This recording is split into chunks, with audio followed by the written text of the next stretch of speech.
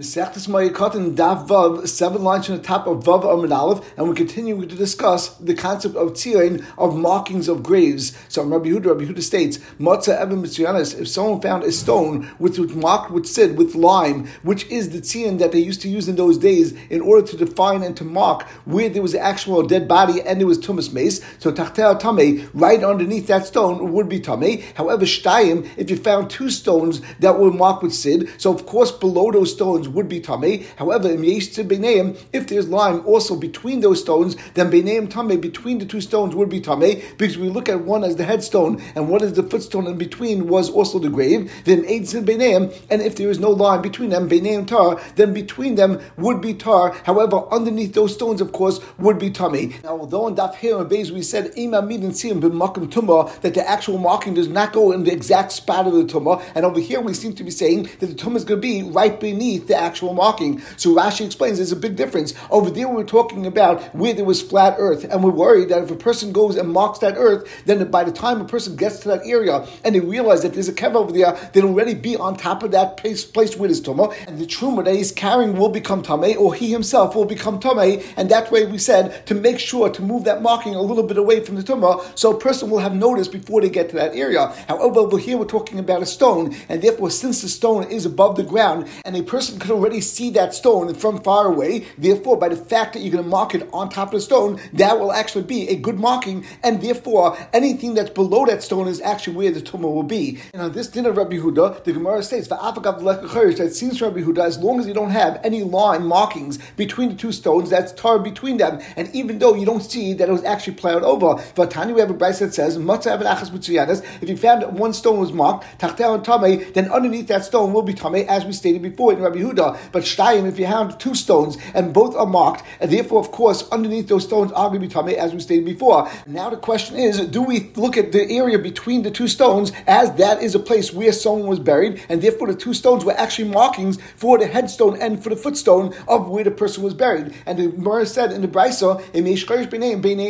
if you see that the area was plowed between the two stones, then we could say that between them is going to be tar. In Lav, the Brisa now tells us that if there is no evidence that there was any plowing that was done between the two stones, that even if there is no sid over there, Beinei and Tameh, that between the two stones we would consider Tameh. So you see that even if there is no sid, that we consider between the two stones as Tameh, as long as there's no evidence of Charisha. So Amar Papa states, and he makes the difference between our Brisa that we just brought and the din of Rabbi Yehuda that we brought before. That Hacha in the Brisa, Kishasid Shafach Harishayin, is talk about where the lime was poured on the top of the two stones, and then we also see that there's a light coating of lime on the bottom between the two stones, and it looks like it spread and it dripped in that area. So Beineim tar, if you see that there was actually charisha between them, then we're going to say that between them is tar. The aim, because we'll say that the reason why we see some lime in between, really originally they only put the lime on the top of the two stones, and then the lime got on the bottom and it stuck to the bottom because while they were being chayrish and while they were plowing, the plow hit the stone and it peeled off some of the lime, and then it went onto the ground and it stuck to the ground. But really it's not evidence that there's a body over there. And if there was no evidence that there was any charisha, then sid the beini hu v'tamei, then it must be that the reason why there is this light coating of sid was because there was a dead body over here, and the sid was placed here on purpose and bekavana, and it's showing us that there is tumah beneath this area and in between the two stones. However, when Rabbi Yehuda was speaking over there, he was talking about where there was specifically sid only on the two stones, and there was no sid at all, and no evidence of sid between the two stones. And then we said, of course it's tar, because we don't see any evidence that someone put sid here at all. And we continue with the Gemara. Amar Rabasi states,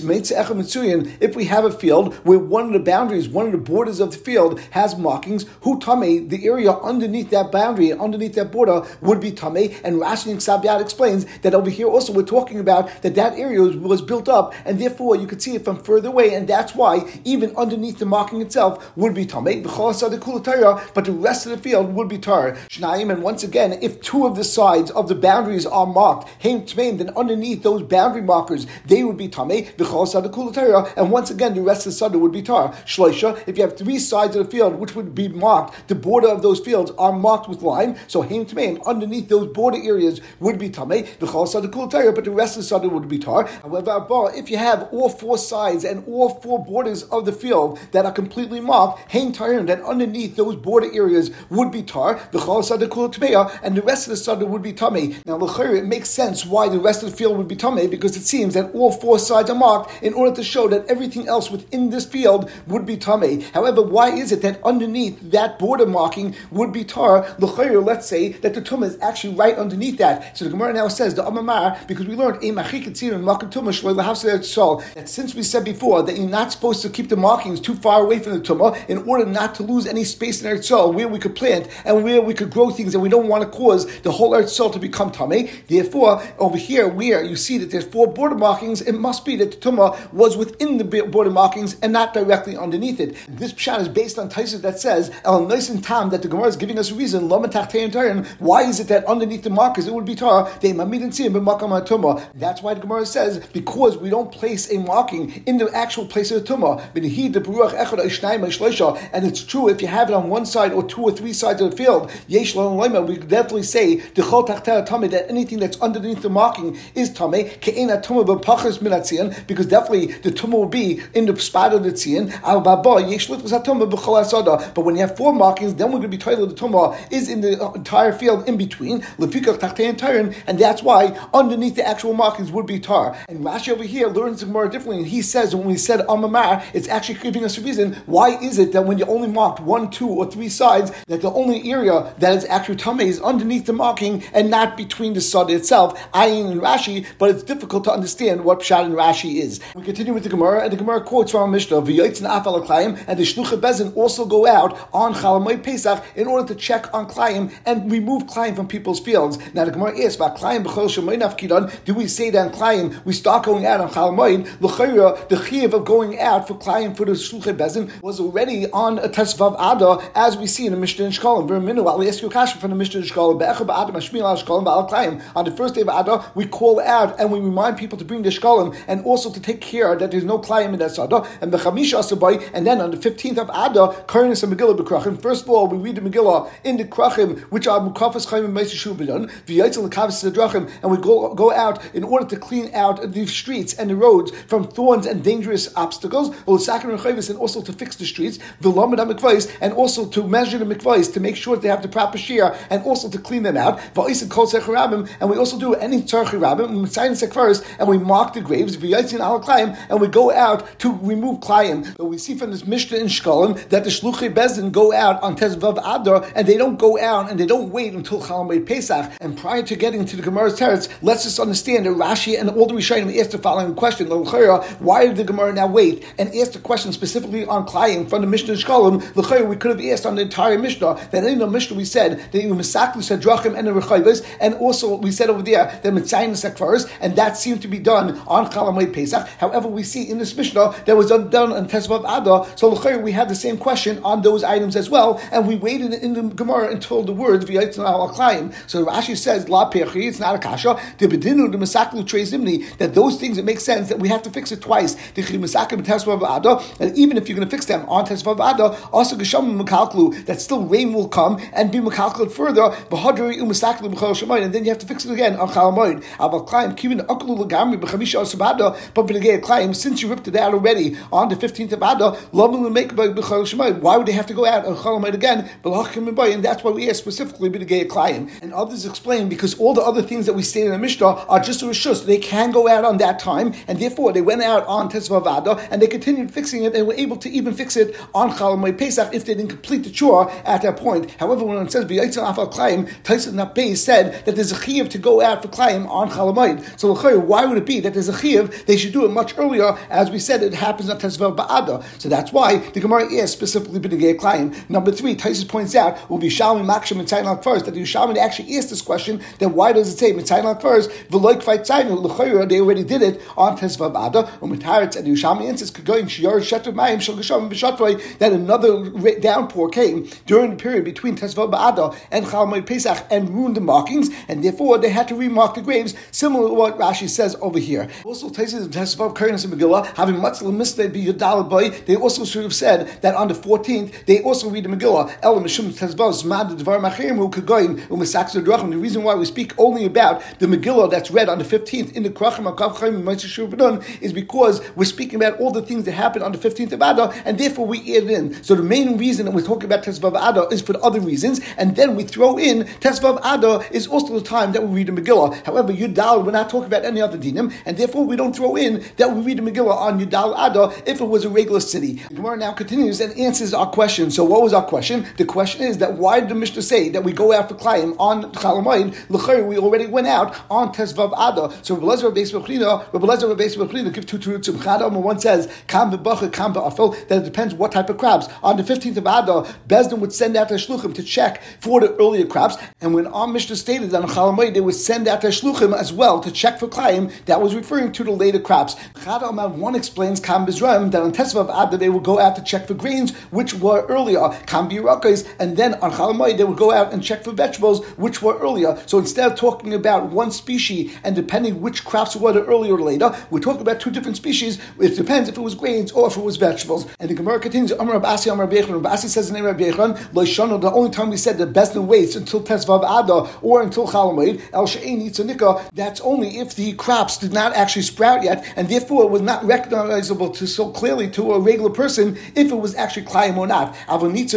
But if, let's say, you had certain crops which were already sprouted and therefore was already recognizable that it is Klayim over here, then right away Bezdin would send people there to pull out those crops. The Gemara asks, and why is there Bezdin waited Chol Hamoed specifically to go out? They could go out a few days earlier or a few days after, and why are they going and causing people to do malacha on Chol Hamoed specifically for Klayim? Rabbi Yaakov says in Rabbi Yechon, that they wanted to make sure to get cheaper prices from the laborers, and since on Chol Hamoed people are not allowed to work, and therefore people had time on their hands, so therefore Bezdin was able to get them to work for a cheaper price because this was the only game in town. So Rav Zvid said, and some say it was Rav Mishasha, Shema Mina, from this we could understand, when we pay the wages to these workers and to Shluchei Bezdin that go to pull out the Klayim, we pay it from the Trumas Alishka, we pay it from the funds from the base of Mikdash, and therefore they have to worry about the pricing. If you're going to say they actually knas the people that they will pull out the crops from and they will find them and they would charge them for the actual workers, why would Bezdin be so careful to make sure that it was cheapest price and cause people to have to work on Chol Hamoed?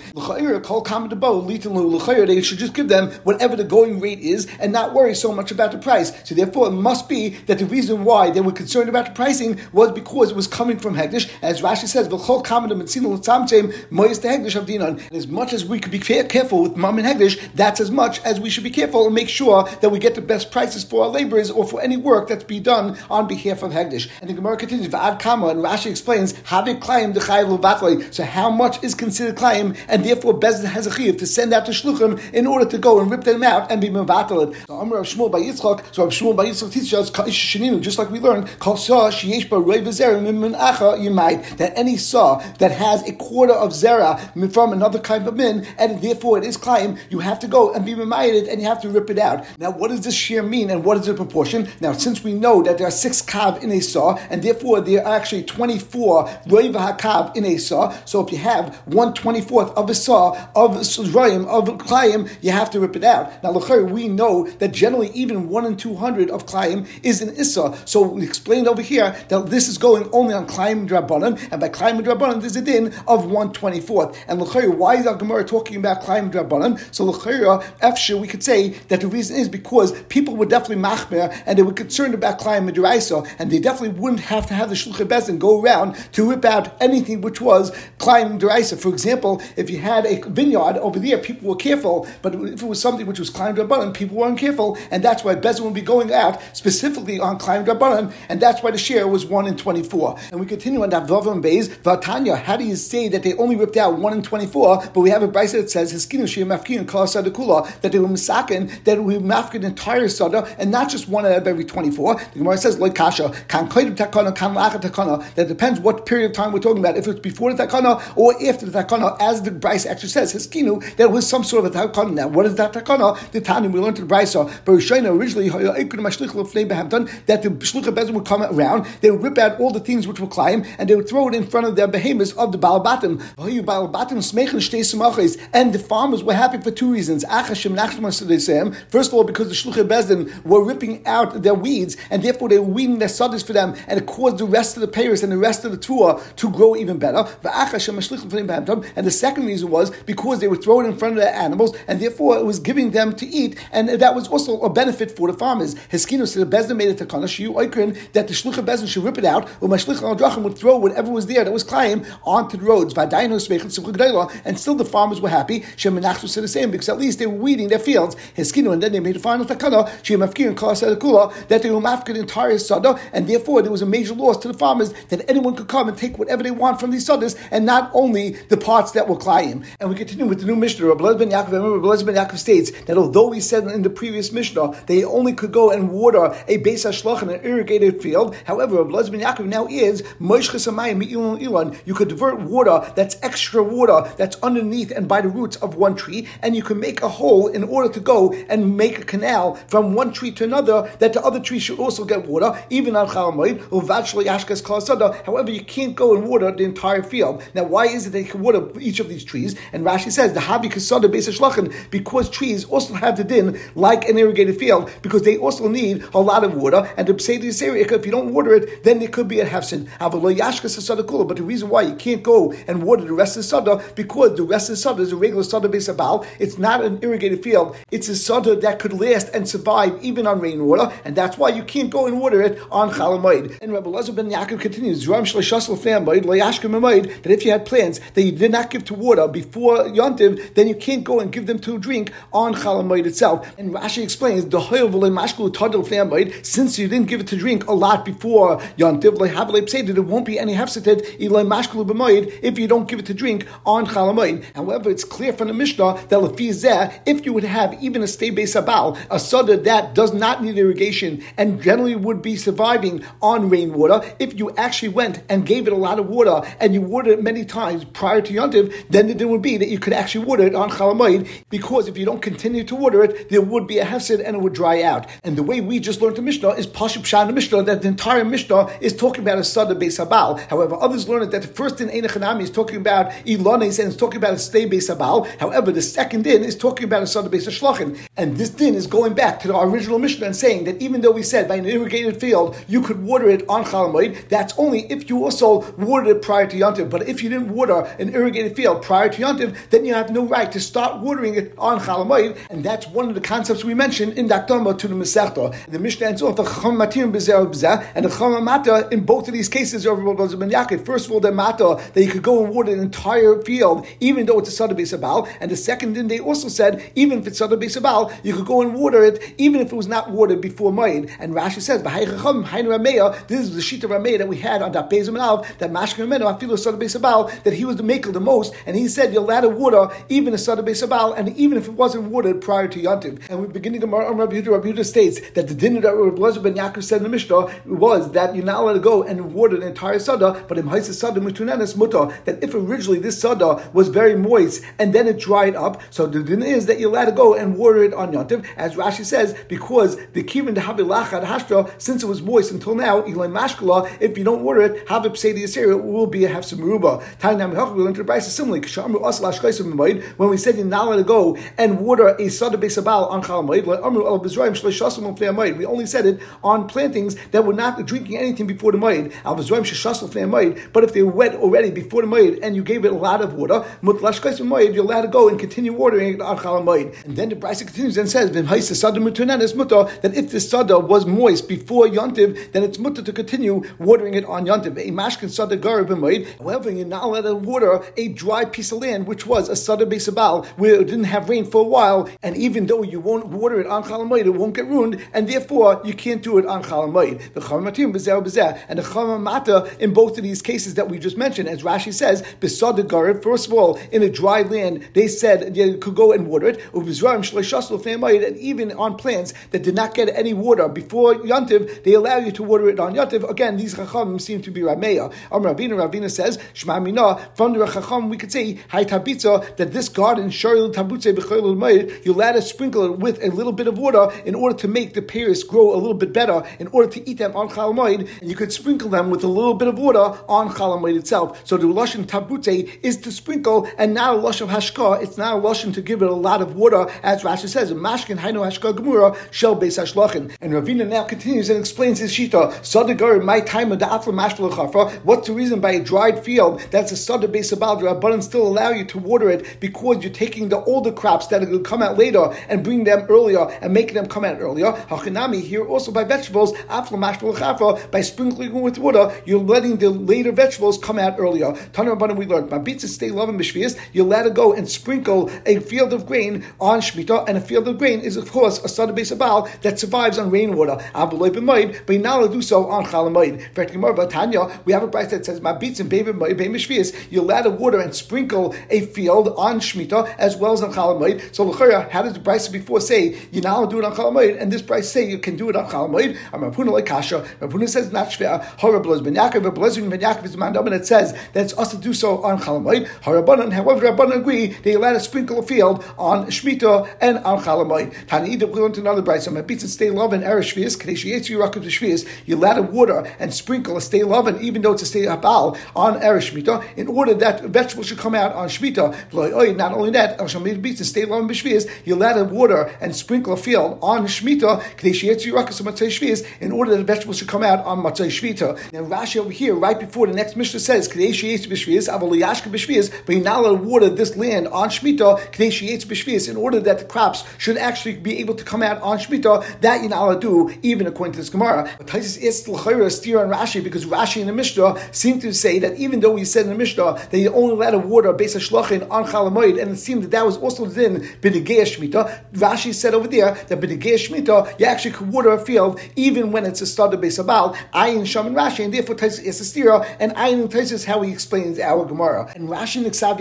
says, so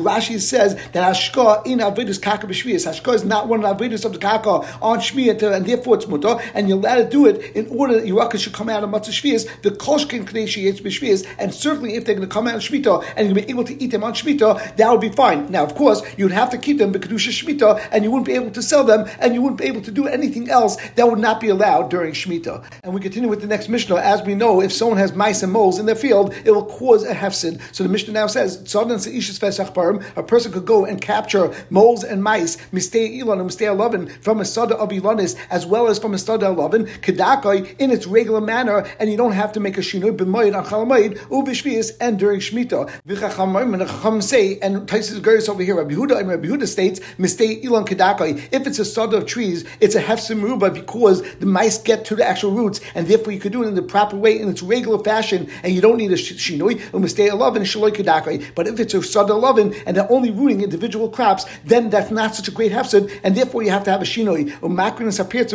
There's another din, you could fix a break in a wall on chalamayid, because this way animals can't get inside your sada. And on Shemitah, not only could do it to fix up a breach in the wall, but you could even build a brand new wall. And Rashi says you could build a brand new wall during Shemitah, even though it seems that you're building it in order to protect your field, you still could go and do this because you're not doing any avodah in the sada itself, and this was not usher in any way, in any fashion. And the last Taisus is that what's the chiddush you're allowed to go trap these animals on Shemitah?